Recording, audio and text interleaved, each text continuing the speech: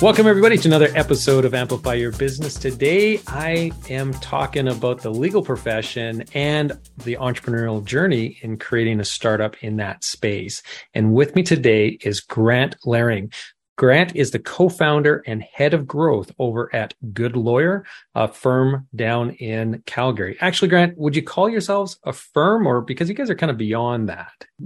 It's not your typical legally firm. not allowed to call ourselves a firm. Yeah. We're a software company, a marketplace, if you will, that provides startup founders and other founders with specialized legal services at a price they can trust. And we do that through a marketplace software, which basically cuts out the firm. So our tool lets you work directly with lawyers rather than communicating with the firm and paying all that extra overhead for no reason. Awesome. Well, we're going to get into that in a little bit more, but the first question I want to ask you is, what are three things that you think every entrepreneur needs to know? Sure. I guess I'll start with, there's a lot we could go into here, but one would be if you want to go far, get a group together. I talk to startup entrepreneurs every single day, 3 or 4 of them. That's kind of part of my MO as the head of growth at Goodlawyer. And we serve founders. So I talk to a lot of founders. By far, the biggest signal to me that a company is going to be successful is if they've managed to convince other people to join them on that journey. In the initial stages, that's really hard. But if you can't talk even one person into becoming your CTO or becoming your COO, you're never going to convince someone to buy your product. And good point. That's where I would always start with finding some co-founders and convincing them that what you're doing isn't insane. They'll keep you propped up when things get really hard. And the fact is that one person can only do so much. You're limiting the scope of your business if you try to do it on your own. I'm going to go into the legal stuff of it because that's why we're here. But I see a lot of people with kind of mangled legal experiences, and I feel really bad about that. That's kind of what we're out there to solve. But I would say legal doesn't have to be a scary thing. It generally opens doors for founders. So when you start up, you generally have to pick some kind of legal structure to build your business around. Usually a corporation, that is a tool. Once you've got that corporation, you can use things like share options, you can attract investment, you can actually operate without taking personal risk. That's a hugely powerful tool, but a lot of entrepreneurs hesitate to incorporate because they're scared of talking to a lawyer and they're scared of messing it up. So I would say go for it. And then that continues on further down the road. It opens doors to things like closing big deals, operating internationally, licensing your IP, these powerful methods of making extra cash. So don't be afraid of legal. That's what I would say. Third is every journey is your own. I think when I started with Goodlawyer, and to this day, I'm given advice by about 9 million people every single second, from podcasts, from TV shows, from walking down the street. Everyone's got advice for you. They're all smart people, but they don't know what you know. And I think entrepreneurs should trust themselves a little bit more than they do, and be a little more confident with what they understand and know about their industry, because generally an entrepreneur becomes very, very skilled in their area of business. And this helps keep them anchored and stay focused and avoid spending a bunch of time zigzagging when strategically they should be going in a straight line if they can. That's always the fastest way to get from point A to point B. Yeah.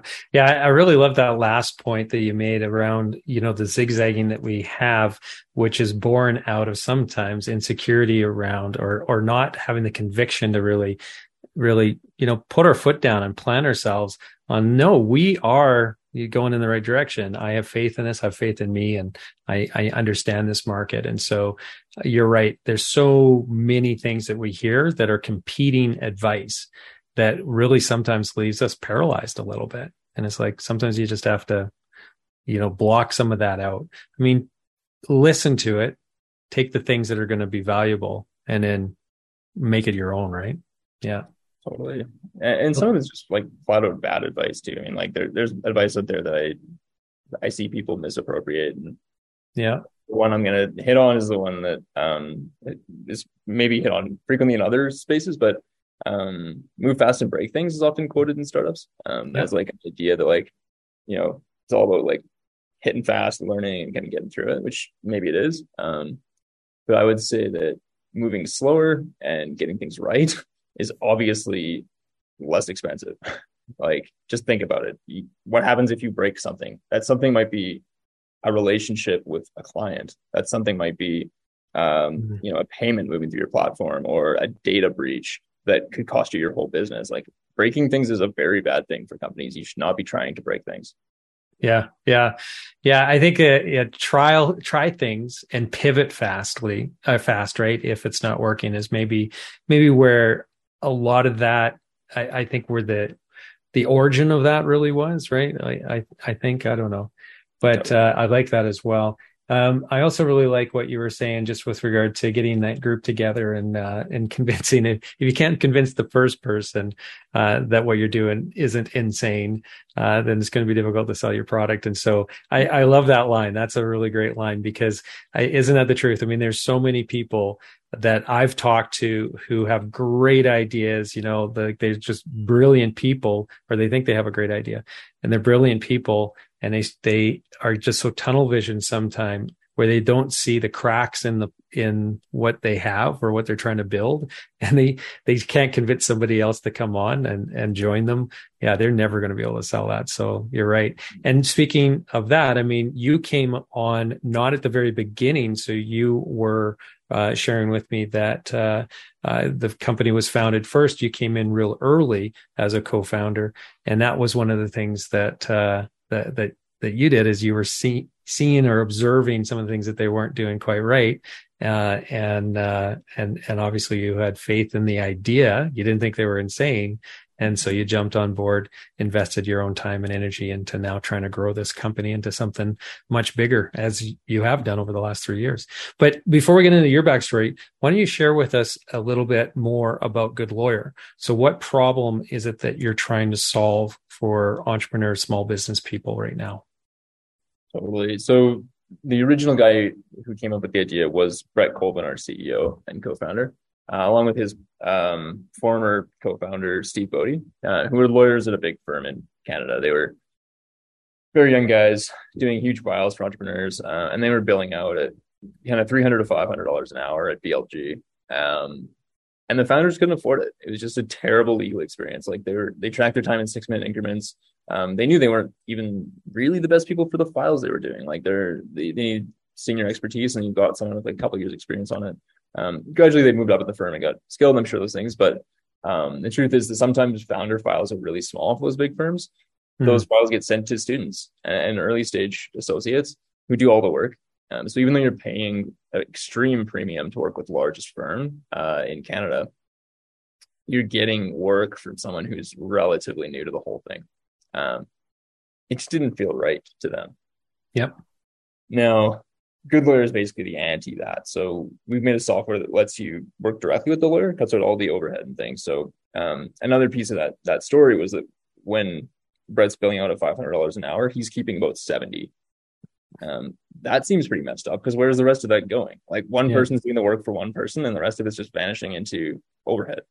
So that was the problem they wanted to solve. And the solution is basically a marketplace model. So you can go straight to the lawyer, cut out the overhead. And now we're finding that there's a lot of other things we can build into that model that make the legal experience better. Things like transparency around pricing, like knowing your price before you start. Things like knowing your deadlines, like when you're going to get it. Things like being able to talk to your lawyer whenever you want, not whenever they want. Lots of things that really elevate the legal experience for founders. Yeah, and when I was on your website, what I really loved was that you have bundles as well. So you have these fixed price bundles. So we have cost certainty as a startup or as a small business person. It's which is really nice to see, because sometimes, like, once you start, that file gets open and you start working with it, before you know it, before anything is actually accomplished, you're thousands and thousands of dollars potentially into it on the billable side of things. And it's just the clock is just rolling forward. In this case, if I need something, I know exactly what that cost is going to be, which I love that model. Yeah, totally. Like, so many companies need like a standard service agreement. Like, it can't be like a template online, because that wouldn't apply to their business directly. But it doesn't have to be like a Cadillac of agreements that's going to work for like $1 million deals internationally. So you can go to Goodlawyer and get like a standard agreement customized for your business for a flat price. That's something we do lots of. We also do a lot of the bigger stuff, but those flat prices are pretty integral to the model. Those are things that we believe are like a standard amount of value delivered at a standard price. Yeah. Yeah. It's really cool that you guys have come in and disrupted this whole industry, really. So from a competitive standpoint, do you have many competitors out there that have a similar kind of model, or are you guys pretty unique? There's a few, but they're a lot smaller than us at this point. Certainly we're the biggest in Canada. It's not a model that is legal in the States fully, which is why it doesn't exist there. There are some companies kind of dabbling around it in Australia, the UK, France even, and some elements in the States, but limited, really, really limited because it's seen as fee splitting in a lot of places, which means like it could potentially compromise like the quality of the work, but also the integrity of the work. So anyway, what I would say is Canada is basically pretty advanced on legal innovation, and that's why it has to be built here first. From here, we can go into all these places, and as the regulations are opening up, we're pretty confident that we'll be able to be global at the end of the day, because the business of law, which is what we do, is basically exactly the same anywhere on earth. Yeah. Yeah. The essence is the same, right? There's nuances, but the essence of it is pretty much the same. Yeah. So now back to your story then. So tell me how you got involved with these guys, how you had that first conversation where you decided these guys weren't insane. They do have a business model, and why did you yourself want to get involved? Totally. So I've worked in startups for most of my career. So I kind of knew what that was like. And I was at an event. I ran into the team and they were running around with business cards trying to sell people at this event on their idea. And I didn't think that was very efficient. So I talked to one of the co-founders who I knew from a previous startup I had with my brother. But we hadn't really talked in a couple of years, and I kind of explained like what I would do. And they liked it. They're like, okay, let's try it. I guess it was like a frantic phone interview type thing.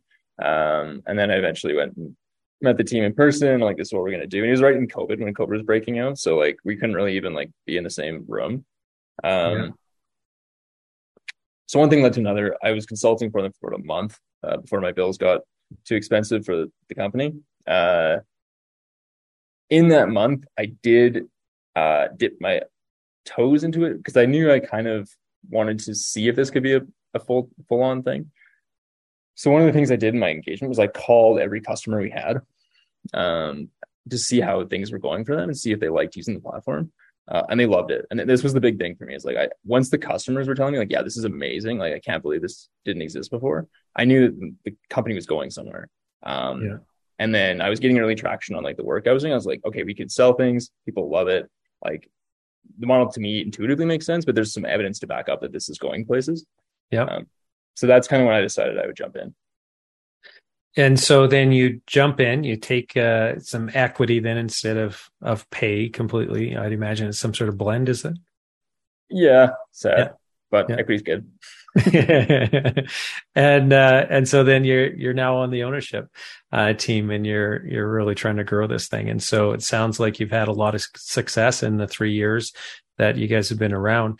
Now, in terms of your journey then through that, can you share with us a little bit about what it's like coming in as a co-founder, but not in the original founding group?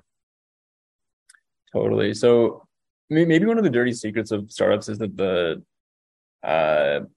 co-founding is super tough and co-founders often leave. Like I mentioned Steve before, like one of the original co-founders left. He didn't want to work in a startup anymore. He wanted to go back to law. That was an expensive and difficult breakup all around because he had a lot of equity. So that was one. I came in after that. And I was to some extent kind of outside the group. Like, I didn't know really anybody on the co-founding team. All of the other three at that time knew each other from like high school or through family or whatever. So I did feel a little bit on the outside of that. But what was special about it was I had a skill set that fit in right where they needed it. Like, we had a lawyer, a CEO, and a visionary leader, and that's Brett. And he's really, really good at all those things.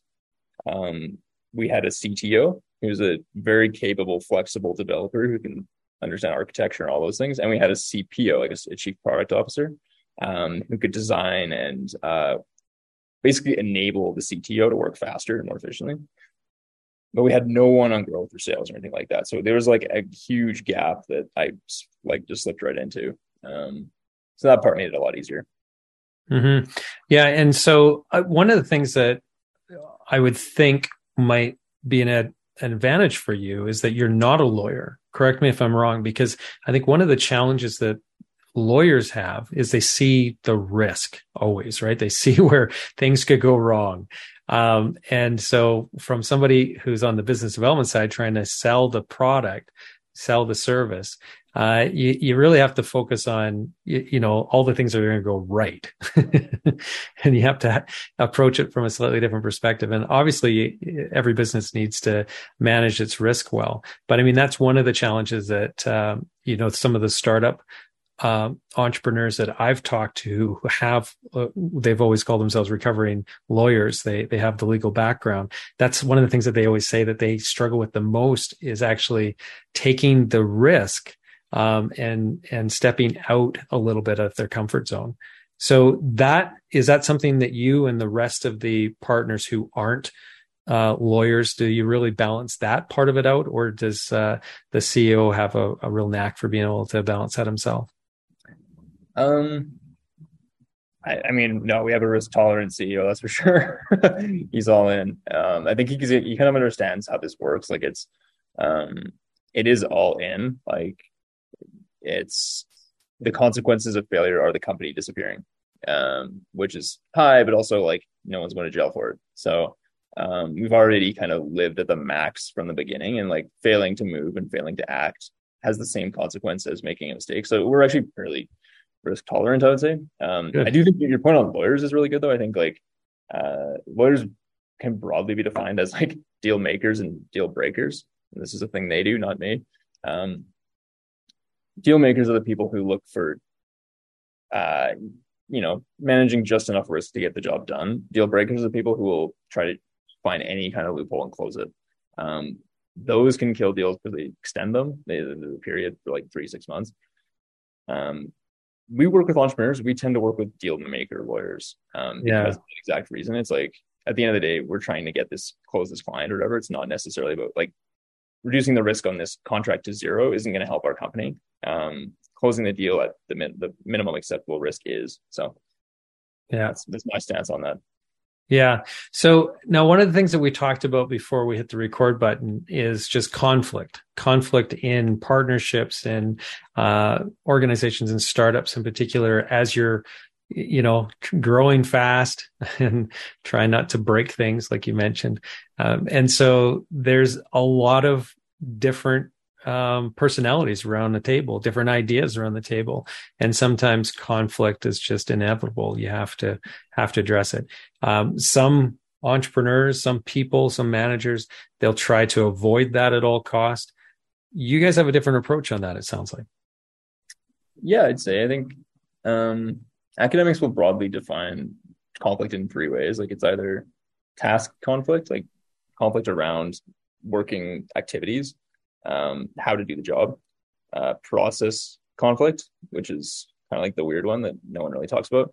It's more conflict around how do we do the thing. Task conflict is more about doing the thing, and then interpersonal conflict, which is like you're a jerk. Goodlawyer is characterized by high levels of task conflict.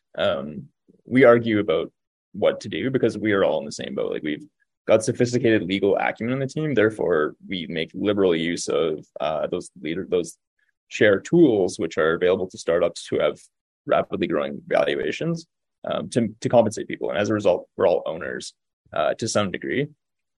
And owners have a motive not just to appease their boss, but to help the company succeed. And that means that if they get the feeling that their boss is driving the company off a cliff, there's a conversation and it's going to be passionate.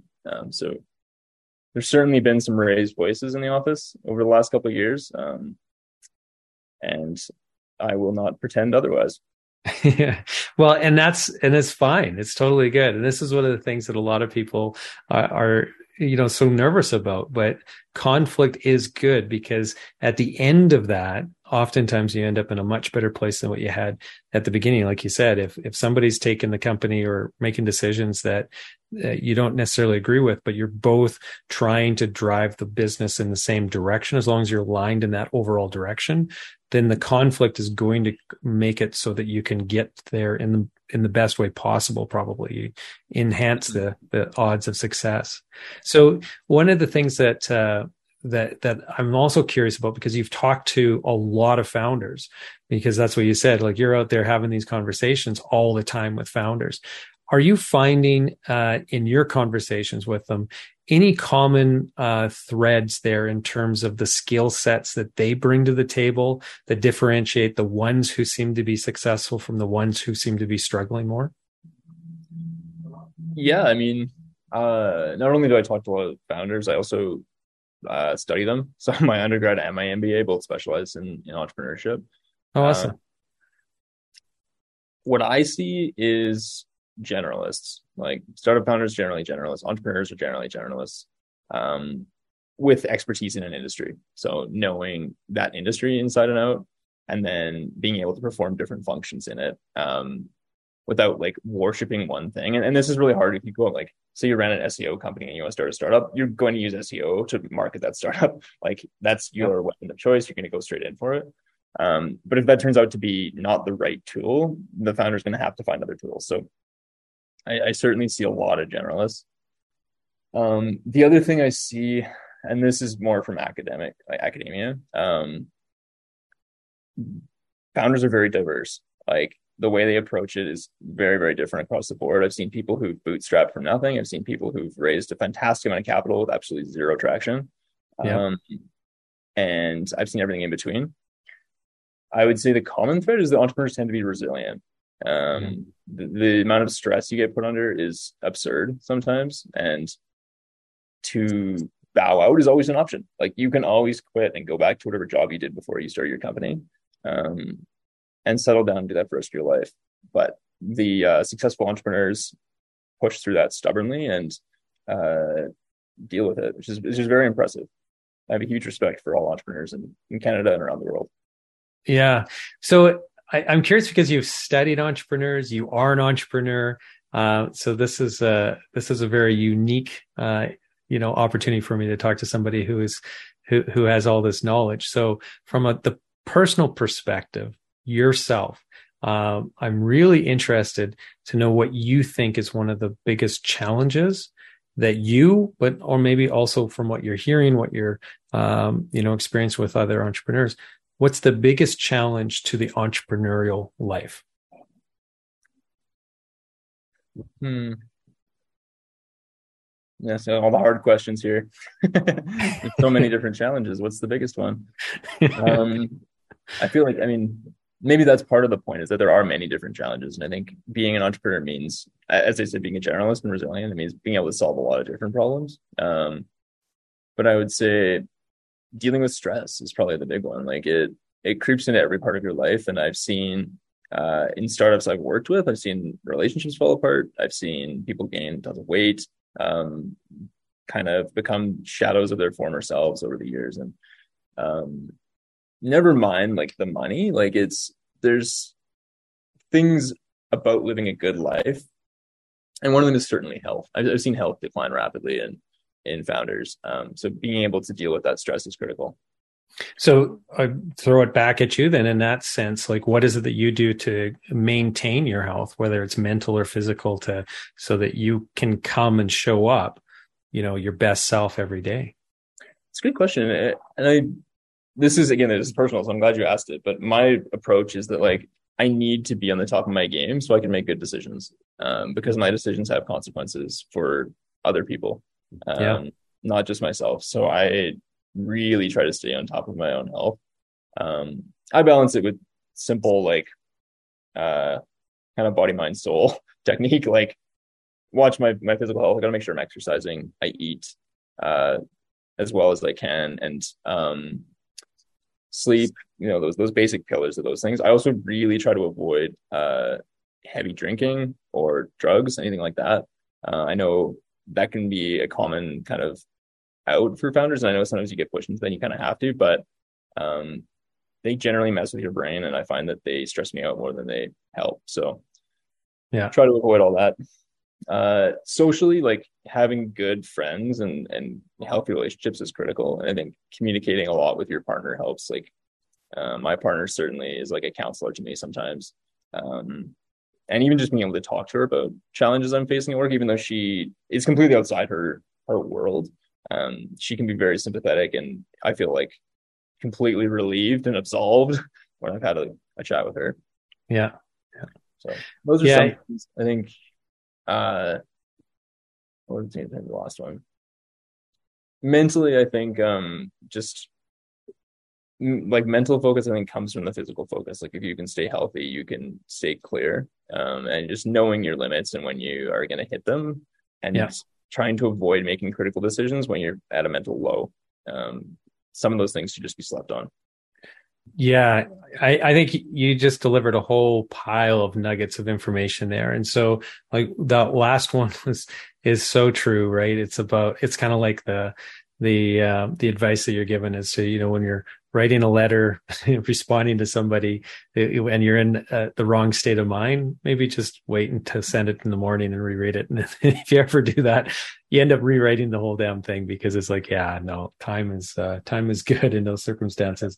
Get in a different frame of mind. But the one thing that you said that I wrote down that I really liked too was the fact that the consequences of your decisions impact so many others when you're the founder of a company, when you're in a senior leadership position of a company. And that's something that we shouldn't take lightly. And so I really like the fact that you mentioned that, because it is such an easy thing to forget, because we oftentimes, internalize everything ourselves. And so it's about us, it's the stress that we're taking on and everything else and the impact it has on our own personal lives. But it really has a ripple effect across everybody else who's reporting to you, or in the case when you're leading a company, everybody else is in that company. So I really like that one. So thanks for sharing that. A question for you, because of the academic approach that you've had to learning about entrepreneurship, and now then what you're doing right now. And I suspect you probably have continued to be quite a reader or consumer anyway of business content. And so do you have a favorite book? Do you have a favorite podcaster, blogger, somebody that you really admire and you look forward to reading their content or absorbing their content? Is there anything that jumps out at you that we might be able to share here with our audience? Yeah, I was worried you'd ask that. I'm gonna take it down left field. I generally avoid like pop media and stuff like that. I think, I find the rigor is just very low, even in books that appear really well researched. And I'll take a stab at a specific one so that I can illustrate this point. But like Good to Great is considered one of the top business books by most people.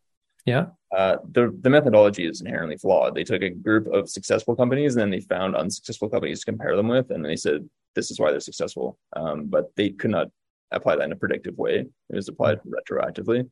Yeah. So the whole like pseudo-scientific basis to the book is flawed.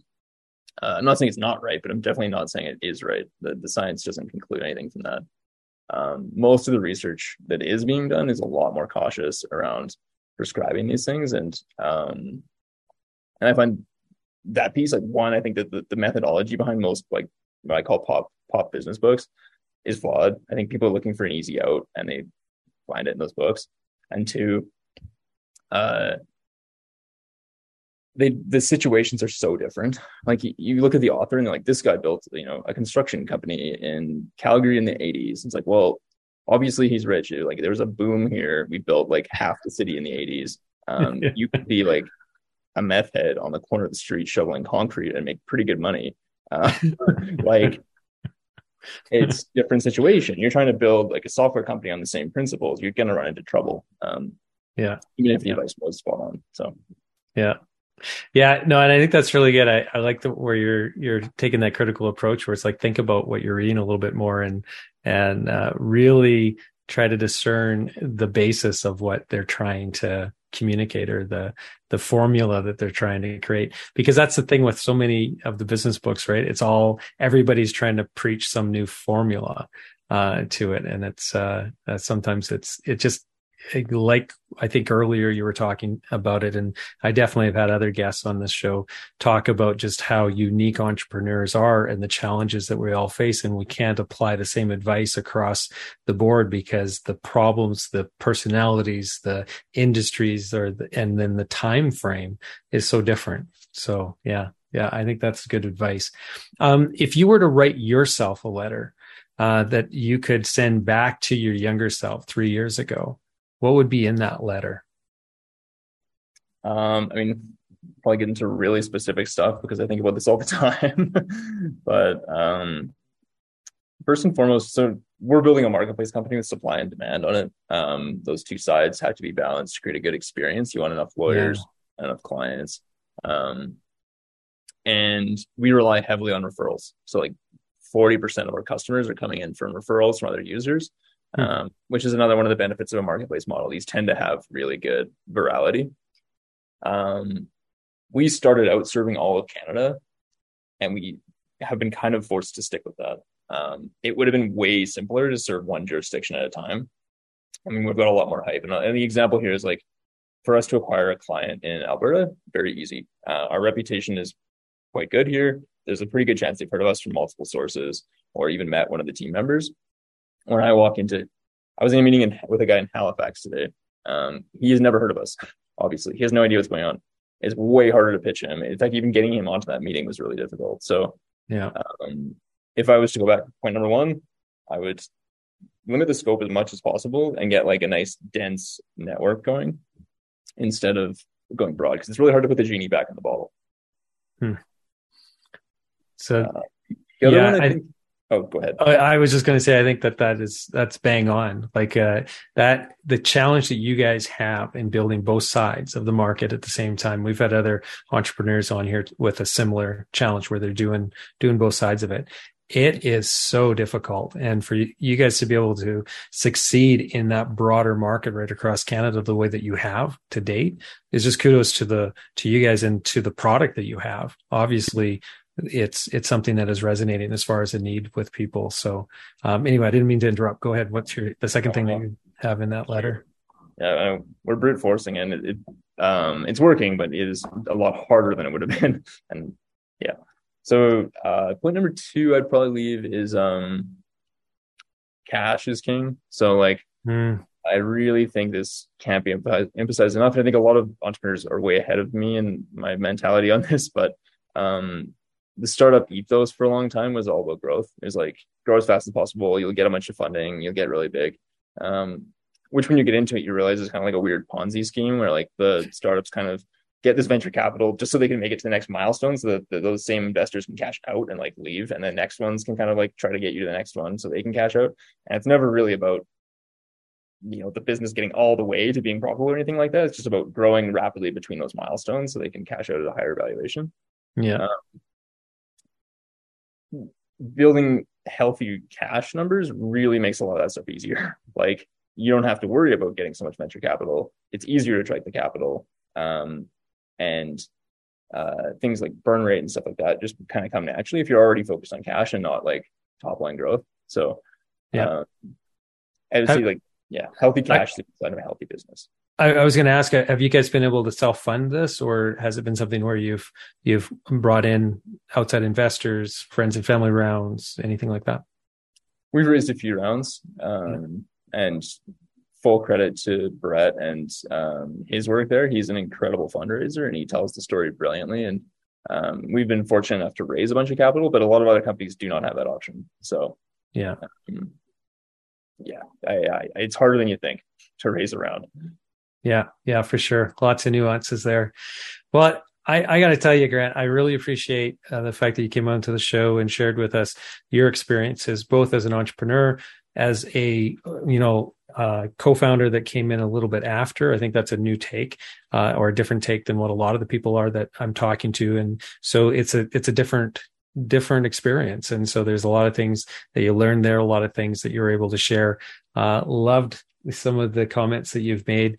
Definitely the one that I just keep going back to is just that having to convince somebody else that that you're not insane. Your product is that our service is not insane. And so, gather that group around you, that you can, convince that first. So, that you actually have a product.